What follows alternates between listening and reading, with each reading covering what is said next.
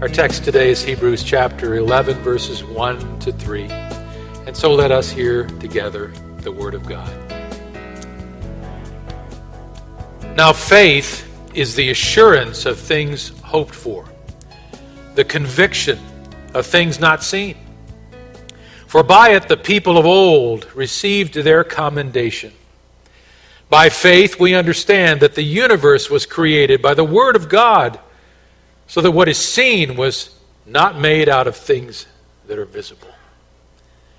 May God's eternal Word have its purposeful impact on our hearts. Father, we pray that you will come now, minister to us, reveal the beauty of Christ and his sufficiency for everything we've ever trusted him for and everything we'll walk into in life. In Jesus' name, amen. Amen. You can be seated.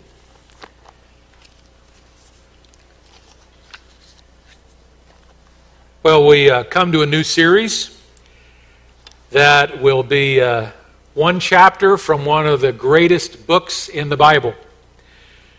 Along with the Epistle to the Romans, the letter to the Hebrews is considered the second most theologically deep and meaningful book in the Bible. It has been precious to believers of all generations. We're going to take one chapter in it that I've entitled Faith Stories, the Lives and Lessons of Hebrews 11. If you take a look at this chapter, today, by the way, is introductory. We're going to go and give you a sweep of the whole book, and we're going to help you understand the place that chapter 11 holds in the book and the great objective of chapter 11. And then next week we'll begin our verse-by-verse study. And as we look at this book, and particularly from this chapter, we'll look outward. If you just look at the chapter itself, I've entitled this Faith Stories, the Lives and Lessons of Hebrews 11, because that is what composes the entire chapter. There are life stories in this chapter. It's often called the Hall of Faith for a reason. It contains the great stories of men and women of the Old Testament era who walked by faith. And in fact, if you take a look at the entire chapter and you just follow the phrase, the two-word phrase, by faith, in my version, I found it 18 different times in 40 verses.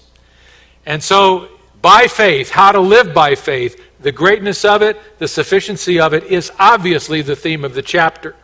And you're going to find us going through many different lives. It begins with Abel's testimony of faith, the second son of Adam and Eve. So we go back to the beginning of humanity's battle to trust God. And Abel was the first man who fought that battle successfully but paid for it with his life. We'll begin with his story in a few weeks, and then we'll go all the way to the end. And the book of Hebrews in chapter 11 sweeps all the way through the prophets. And so we, in a sense, we go from Abel in the beginning to Malachi, the last Old Testament prophet, who also gave his life for his testimony and lived by faith. So it's going to be an exciting study of all of these life stories. We're going to take a look at the biographies of these men and women. We're going to take a look at the Old Testament light that gets shed on Hebrews 11. It's going to be great. I'm looking forward to it. Also in this chapter, however, are lessons about faith. And by the way, this morning, I want you to get your copy of the Scriptures ready, either printed or digital. I think we'll capture most of the verses on the screen, but we're going to go through a lot of different verses in the book of Hebrews to give you an understanding of this. In Hebrews chapter 11, there are at least 3 lessons about faith that we're also going to learn, hence the lives and lessons of Hebrews 11. One of the first is in Hebrews chapter 11, verses 1 to 3, which I just read in your hearing. And that's really one of the greatest definitions in the Scriptures of what faith is. It's the essence of faith defined more succinctly here than just about anywhere else you'll find it. And that is going to be something that we'll go through as we begin, and it'll help us to understand faith for what it is. Also, later on, when we get to verse 6, there's another lesson in faith in the chapter. In the midst of all of these life stories with Abel and Enoch and the others, in this narrative, you're going to find these lessons all of a sudden inserted. Verse 6 is one of them. And without faith, it is impossible to please him, to please God. For whoever would draw near to God must believe that he exists and that he rewards those who seek him. This is where we're going to learn how to live or walk by faith. It's the only way we can truly please God. And it's the only thing that will be on the reward table when we get to heaven. We'll be rewarded not by what we did in our own strength, but what we did by faith. Not what we did in the flesh, but what we did by the power of the Holy Spirit as we stepped out in faith. In big things and small things, that will be how we're rewarded. Now, I want to be rewarded a ton in heaven. I don't know about you. Really? You don't want? This is amazing. I'll take all your rewards then. Because you get to keep them forever. They never get old, and they always get better. I'm going for it. There you go. Now you're listening to me. So if I'm going to be rewarded by how I learn to live by faith, I certainly want to know all that I need to know about how to please him by faith. And so understanding faith for what it is, verses 1 to 3, living by faith day to day, verse 6. And then finally, I'm going to face, unless the Lord comes for me in the rapture, I'm perhaps going to face physical death. And I need to know how to end my life in faith, and that's verse 13. Another lesson we'll learn. These all died in faith, not having received the things promised, but having seen them and greeted them from afar, and having acknowledged that they were strangers and exiles on the earth. Just to give it away a little bit, one of the greatest secrets of faith is not what you get here, it's what's coming there.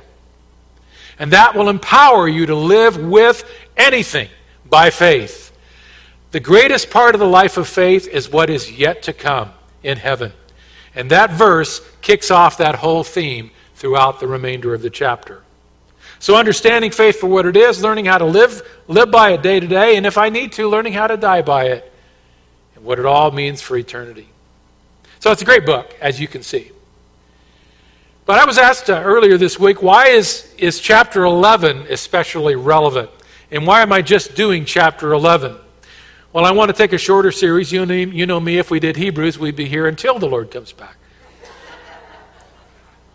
But we are going to do this remarkable chapter because the challenges of the people who received this letter reflect the challenges that we face, particularly in this season. It reflects the challenges that all believers walk in through every time. But in this season, some of our challenges are rising, and some of our challenges reflect the ones that the recipients of this letter lived with. And so there's a tremendous amount of transfer of knowledge here. We can learn a lot. So let me give you today a broad introduction to the letter, and then we'll begin to get into the chapter verse by verse next Sunday. So I'm going to do it by talking about three things. The first is the struggling people to whom this letter was written.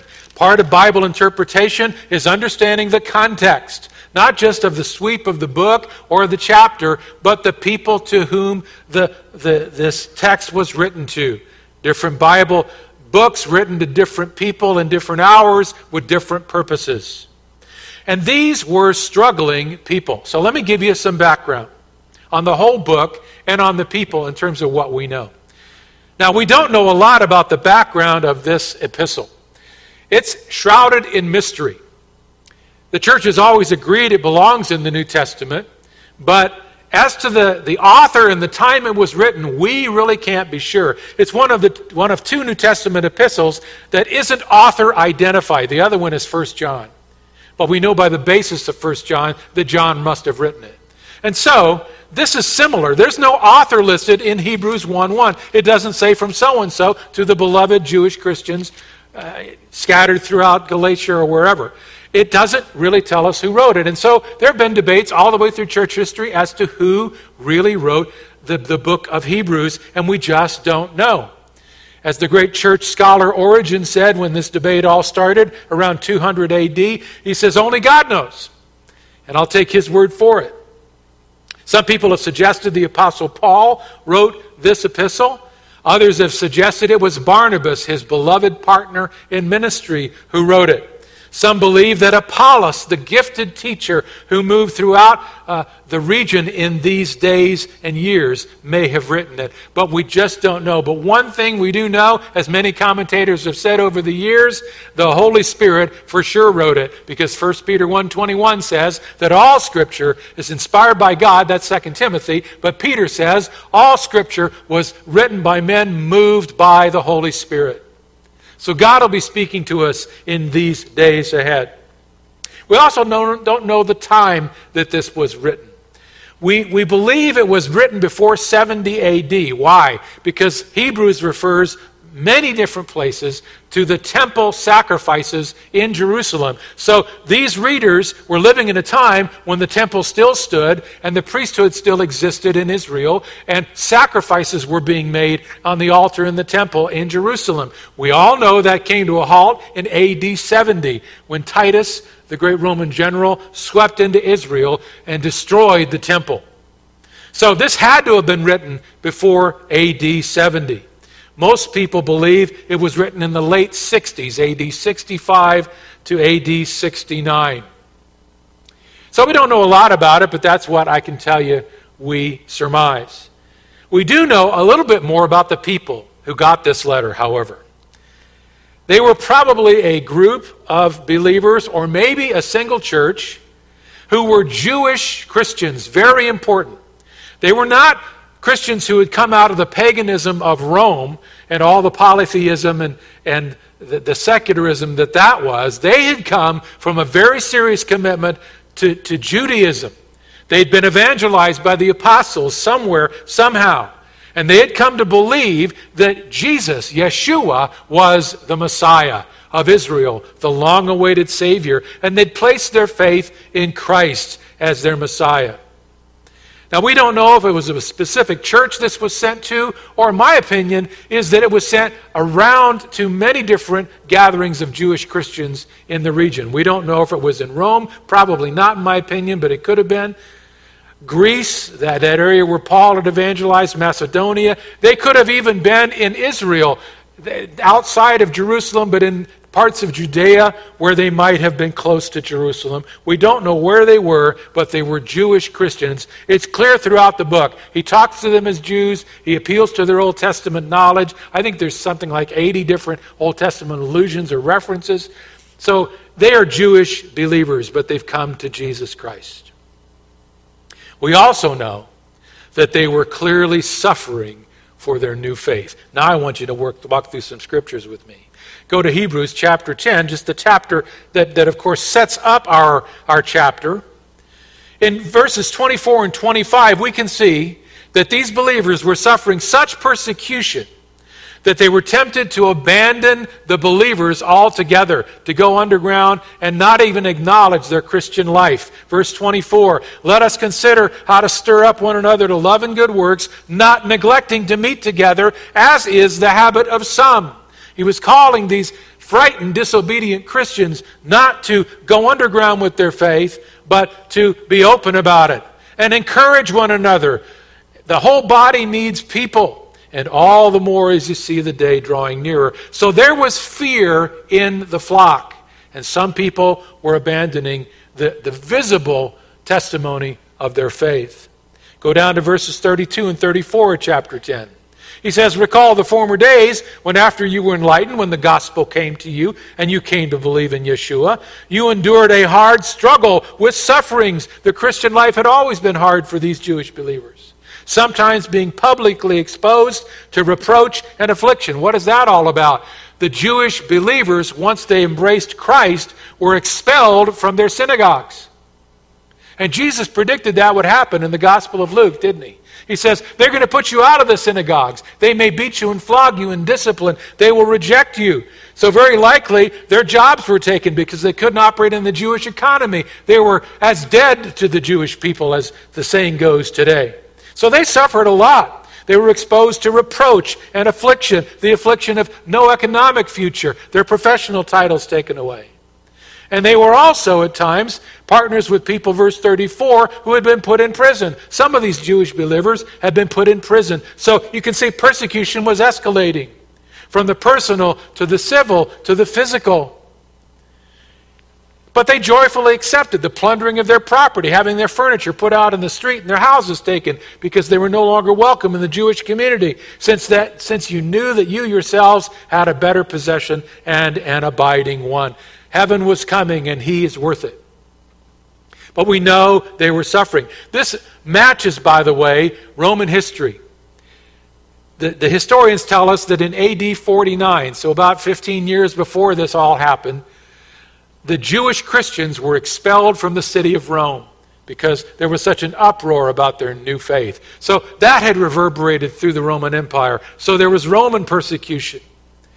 Also, in AD 64, just a few years before this epistle was written, Rome burned. And you remember the Emperor Nero looked for a scapegoat to blame it on, and he chose the Christians, the followers of Christus in Latin. And so persecution started to rise, and it was getting to the point where Christians were starting to face death. That's why we see in chapter 12 and verse 4, he says, "In your struggle against sin, you have not yet resisted to the point of shedding your blood." But the writer of Hebrews seems to suggest, I know it's coming. Persecution is escalating, and one day you may indeed have to give your life for Christ. So they were suffering for their new faith. The Romans were persecuting them and ratcheting it up level by level. But also they had the extra level of persecution from the Jews. And the Jews made their life particularly miserable. And this is why many of these Jewish Christians, new believers, were being tempted to go back under Judaism. To go back and start attending and asking for permission to go back to the synagogue again, for minimizing or putting in the background their belief in Christ as Messiah, because if they did that, their life would be easier. If they started being Jewish again, they wouldn't suffer from the Jews as much. And so Paul, the writer of this epistle writes to them and says, listen, don't fall away like that. Don't drift away. Look at chapter 2, verse 1. Therefore, we must pay much closer attention to what we have heard. What was that? The gospel, the news that you believe that Jesus is the Messiah, lest we drift away from it. You see, they were being tempted to drift away because the price was so high. Chapter 4, verse 1. Therefore, while the promise of entering his rest still stands, let us fear lest any of you should seem to have failed to reach it. Persevere for Christ. Don't give in to the temptation to fail in your faith. Chapter 10, verse 23. Take a look at that. Let us hold fast the confession of our hope without wavering. So that translates to me that these believers were starting to waver in their faith, and they didn't want to confess Jesus as they had before, because every time a Jew heard him confess Jesus, he was after him. I can understand it. It's a human temptation. Verse 35 sums it up. Therefore, do not throw away your confidence. And so this is all written to help them understand that they need to hold hard to Jesus Christ. That's the human theme behind this great theological letter. Now, if all that is true, it's easy to understand then the two dimensions of why the author wrote what he did.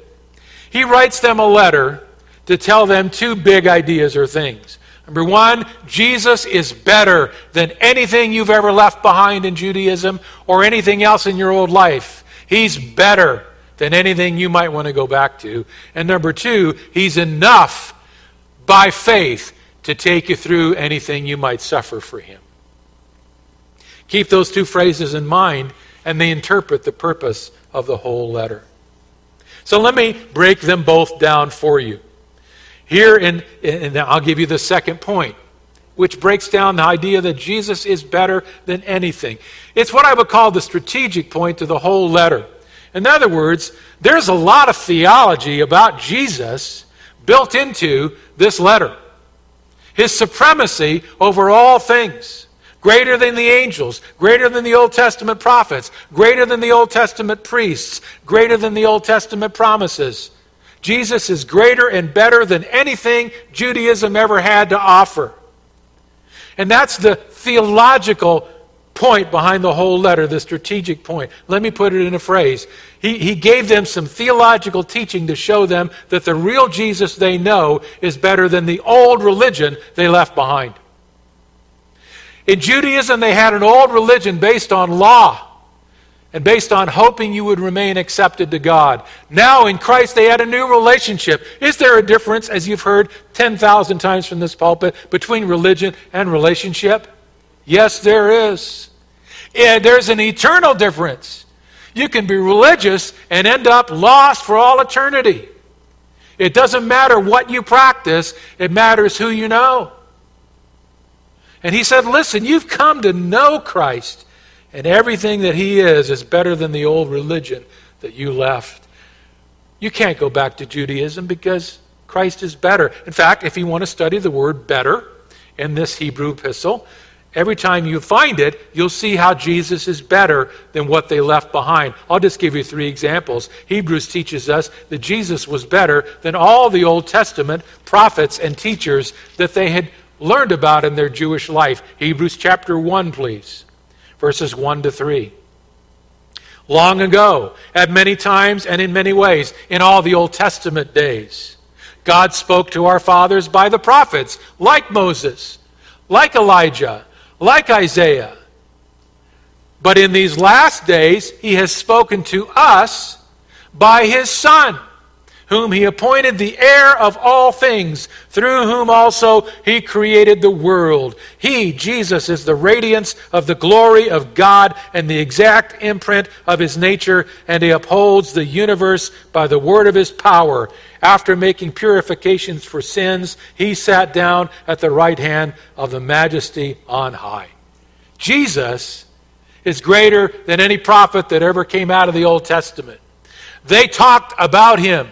Jesus is Almighty God who arrived on the planet in human flesh, and he spoke as God himself. And so everything that Jesus taught and everything he showed us, remember John 1 says that Jesus came to show us, to manifest to us what the invisible God is like in his character, in his goodness. There's no comparison to Jesus Christ. So he was saying, listen, the prophets had a role for a time. The Old Testament had its role. But in these last days, we actually know the author of the book. Nothing replaces him. He's greater than all the other prophets. They spoke as men about God. He spoke as God to men. And he still does that today. How? By the Holy Spirit's presence through the written word of God, doesn't he? Believe it or not, beloved, he is speaking right now. To you, in the inner man, to your new mind in Christ, through the written word of God, brought by the Holy Spirit to you. Don't set that aside. The second thing I notice is he's better than all the priests. He's better than the Old Testament priestly system with all the sacrifices and the offerings. Chapter 4, verse 14 tells us this. Since we have a great high priest who has passed through the heavens, Jesus, the Son of God, let us hold fast our confession. You can't go back to Judaism because those were human priests in human times, and they were humans themselves. That whole priestly system, the one you want to go back to in Jerusalem where they're still making sacrifices, it has no effect now and no importance. That was for the Old Testament era before Jesus came to that cross. Before Jesus came to that cross, human priests shed the blood of animals to temporarily cover sin, but it did not take it away and deal with it eternally. That's why when Jesus arrived, John the Baptist pointed to him and said, "Behold the Lamb of God who" what? Takes away sin. He takes away it all. He took it on himself, and he took it out of our relationship with God. There's no longer no barrier between you and God. So the Old Testament Jewish system could only cover sin. Jesus, your new Messiah, came to take sin and make it disappear before God. That's how he's better. Why would you ever go back from that? He reasons in the epistle. And then thirdly, I saw that he also says Jesus is a greater promise. This is chapter 8, verses 6 and 7. Give us an idea. What's this? It's called a promise or a covenant. Verse 6, but as it is, this is chapter 8, Christ has obtained a ministry that is as much more excellent than the old as the covenant he mediates is better, since it's enacted on better promises. There were two covenants. The old covenant was the covenant of the law. In the Old Testament era, God gave it to Israel so that they could come close to Him. They came by obeying all the commandments He laid out to them as well as they could, and they came with sacrifices to cover all the times when they didn't. It was keeping the law and hoping that you would be acceptable to God. But it was never designed to be fully effective. It was designed to show people their sin and to point to a Lamb of God who was coming, who would be far more effective. He would bring a new covenant. The word covenant, by the way, means agreement. God agreed with the nation of Israel to cover their sins for a time as the sacrifices were made and as they lived to keep the law. But somebody needed to come who would take it all away. And He would bring the new covenant. And verse 6 says, He brings a covenant that is much more excellent than the old. And so, that's our Christianity. They lived under law and Judaism. We now live under the covenant of grace, don't we? And it's far superior. So Jesus Christ, he says, is superior to everything. Why would you ever go back to an old religion that wasn't superior? See, the epistle to the Hebrews is a study in contrast between the imperfect and incomplete provisions of the old covenant given under Moses and the infinitely better provisions of the new covenant offered by a perfect high priest, God's only Son and the Messiah, Jesus Christ. So this is why he writes the theology woven through these chapters, because ultimately allegiance to Jesus is a truth decision. Hear me. It's not a decision you make because he remains comfortable to live with. It's not a decision you make because it's easy to do. It's not a decision you make because he continues to bless your life. It's a decision you keep with because of what you believe. You came to Christ because the truth of God penetrated your soul and it revealed to you your sin and His magnificence as a Savior. And you suffer for Him because you believe that. When you stop following Him, you deny the truth. And he's saying, how could you deny the greatest truth in the world and go back to the ashes of the past? You know what? I'm confident that if you know Jesus, He's better than anything you ever left, and He's better than anything I ever left if you're honest. He may not be easier than anything I ever left, but He's better. And I'll follow Him, and I'll suffer for Him, and I'll walk with Him in my halting steps, in my humble way, with my multitude of mistakes and the things I don't even see that I need to bring under line with Him. But I'll keep going with Him because He went all the way for me. And that's why we follow Him. Don't be deceived into ever going back because there's nothing there. Well, not only is Jesus better, he writes throughout this epistle, but he also says Jesus is enough. Because they were tempted not only to go back, but to give up. And that's where chapter 11 comes in. Because chapter 11 is proof that all kinds of people in all kinds of ages have found that Jesus is enough. That God is sufficient by faith to take you through whatever He leads you to. That's the last principle or the last point in this covering of the book. It's really the supreme principle that would guide them through all that they were facing. The supreme principle that would guide them through it all. I'll put it in a phrase. Jesus is enough to face anything if you learn to live by faith. He's enough to face anything if you learn to live by faith. You see, they were tempted to fall away, to back away, to go and become invisible in their faith, to avoid suffering. It was much on their minds. They were about, verse 35 of chapter 10, to throw away their confidence. And he says, don't do that. Instead, you need to learn to live by faith. That's why in verse 39 of chapter 10, he says, but we are not of those who shrink back and are destroyed, but of those who have what? Faith and preserve their souls. In the in the original language here, there were no chapter divisions as this epistle was written. So there's no break between chapter 10 and chapter 11 in thought. Chapter 10 rolls up and says, listen, it's going to be tough to follow Jesus, but He's worth it all. Don't give up don't lose what you have. Instead, learn to walk in it by faith. And if you become one of those who has faith, you'll preserve your soul. You'll make it through. And then he says, now faith is. Do you see it? He says, you got to live by faith. Chapter 10, verse 39. Now I'll teach you what faith is. Now I'll teach you who lived by faith in all the centuries past and used their lives as examples, their lives as lessons. And I'll also teach you what faith is and how to understand this invisible, mysterious thing that's the assurance of things hoped for and the conviction of things not seen. I will reveal all that to you in this chapter. And then you'll know more about how to walk with God. That's the supreme principle that will guide you through it all. Amazing. So now you understand where chapter 11 fits. Now you understand why these great stories of faith have been given.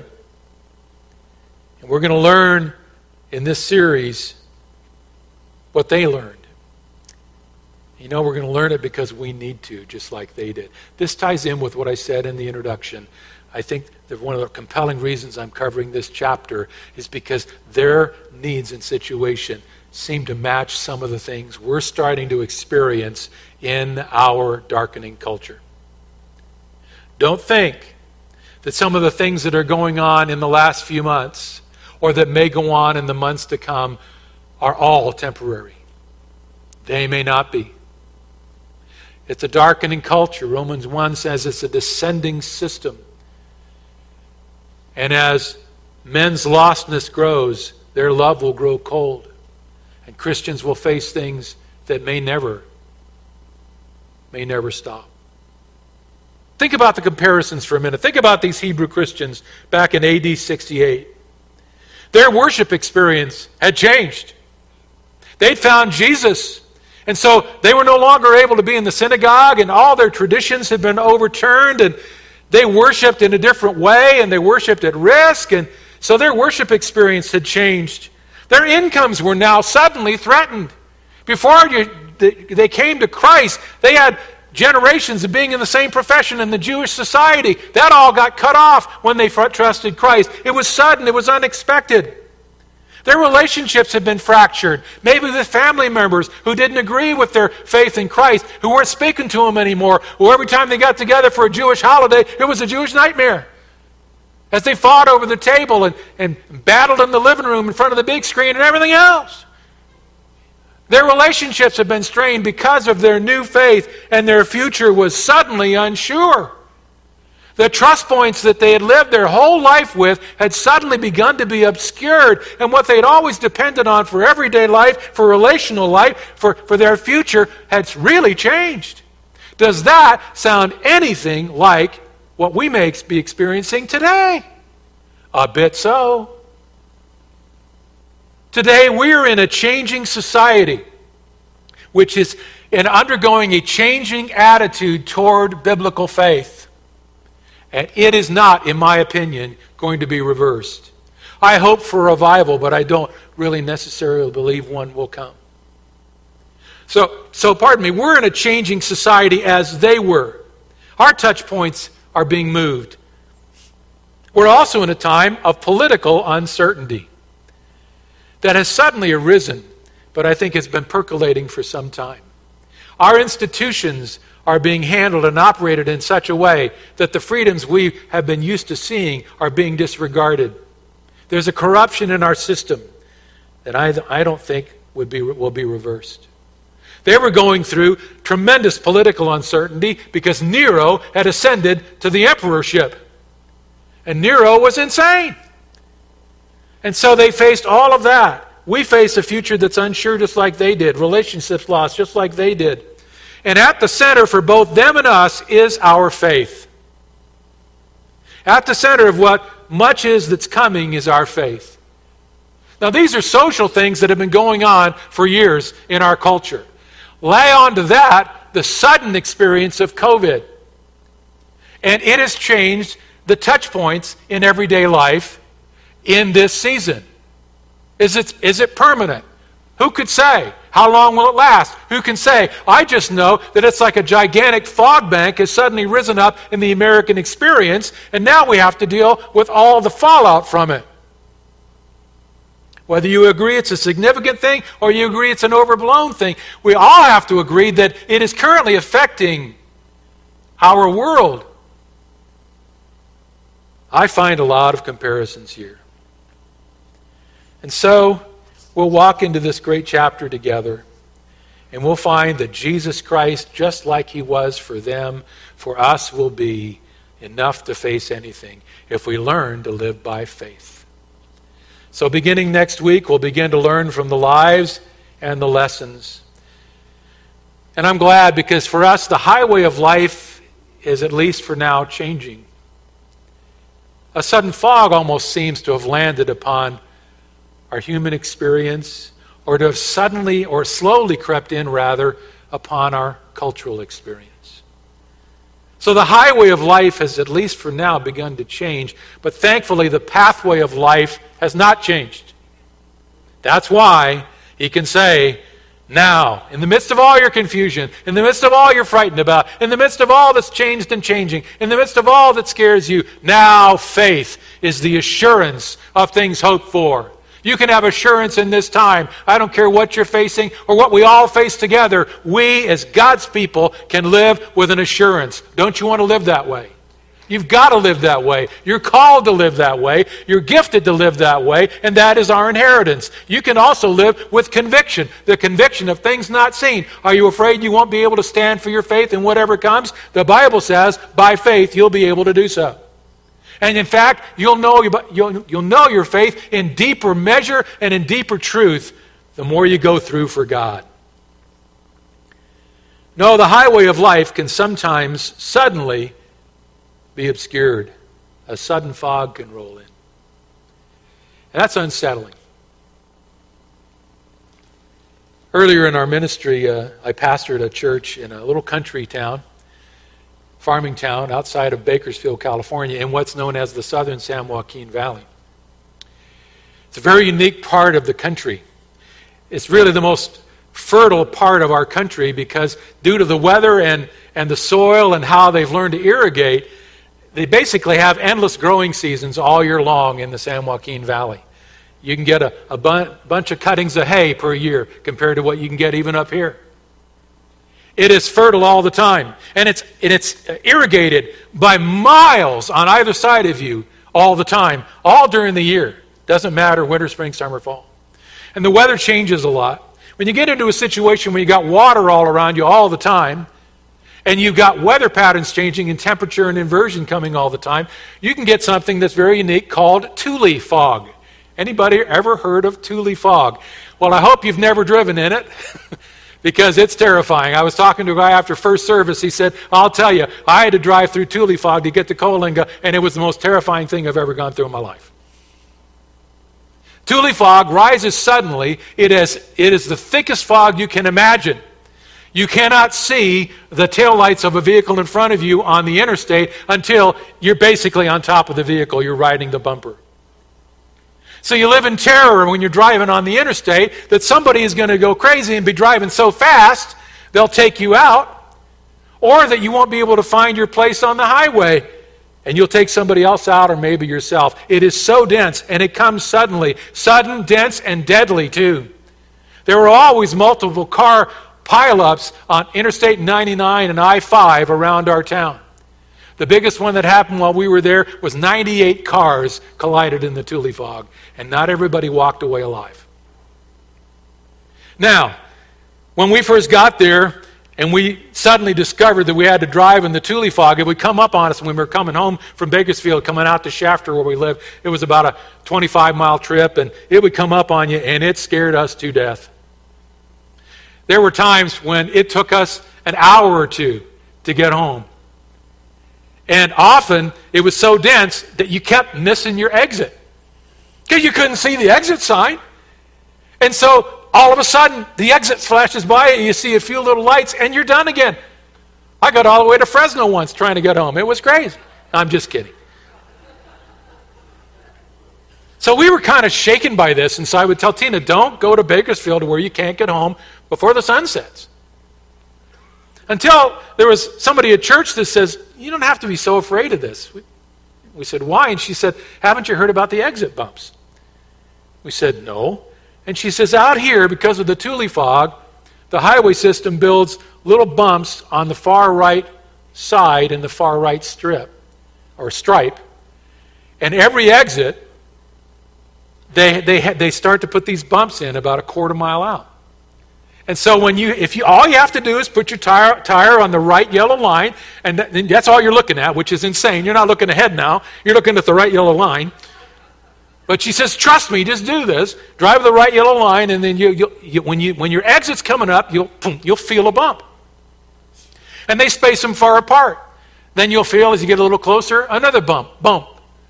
And as you get closer, they space them a little closer, so it's bump, bump, bump, bump, bump, bump, bump, bump, bump, bump, bump. And by the time it's starting to do some kind of symphony, hopefully, you're on the exit. There were times when I did not know I was on the exit, but I drove by faith on those bumps until I was on the exit.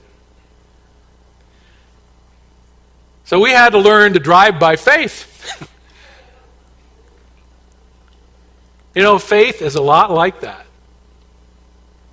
Corrie ten Boom, who had to face a lot of things in her life of faith, said that faith is like radar that sees through the fog.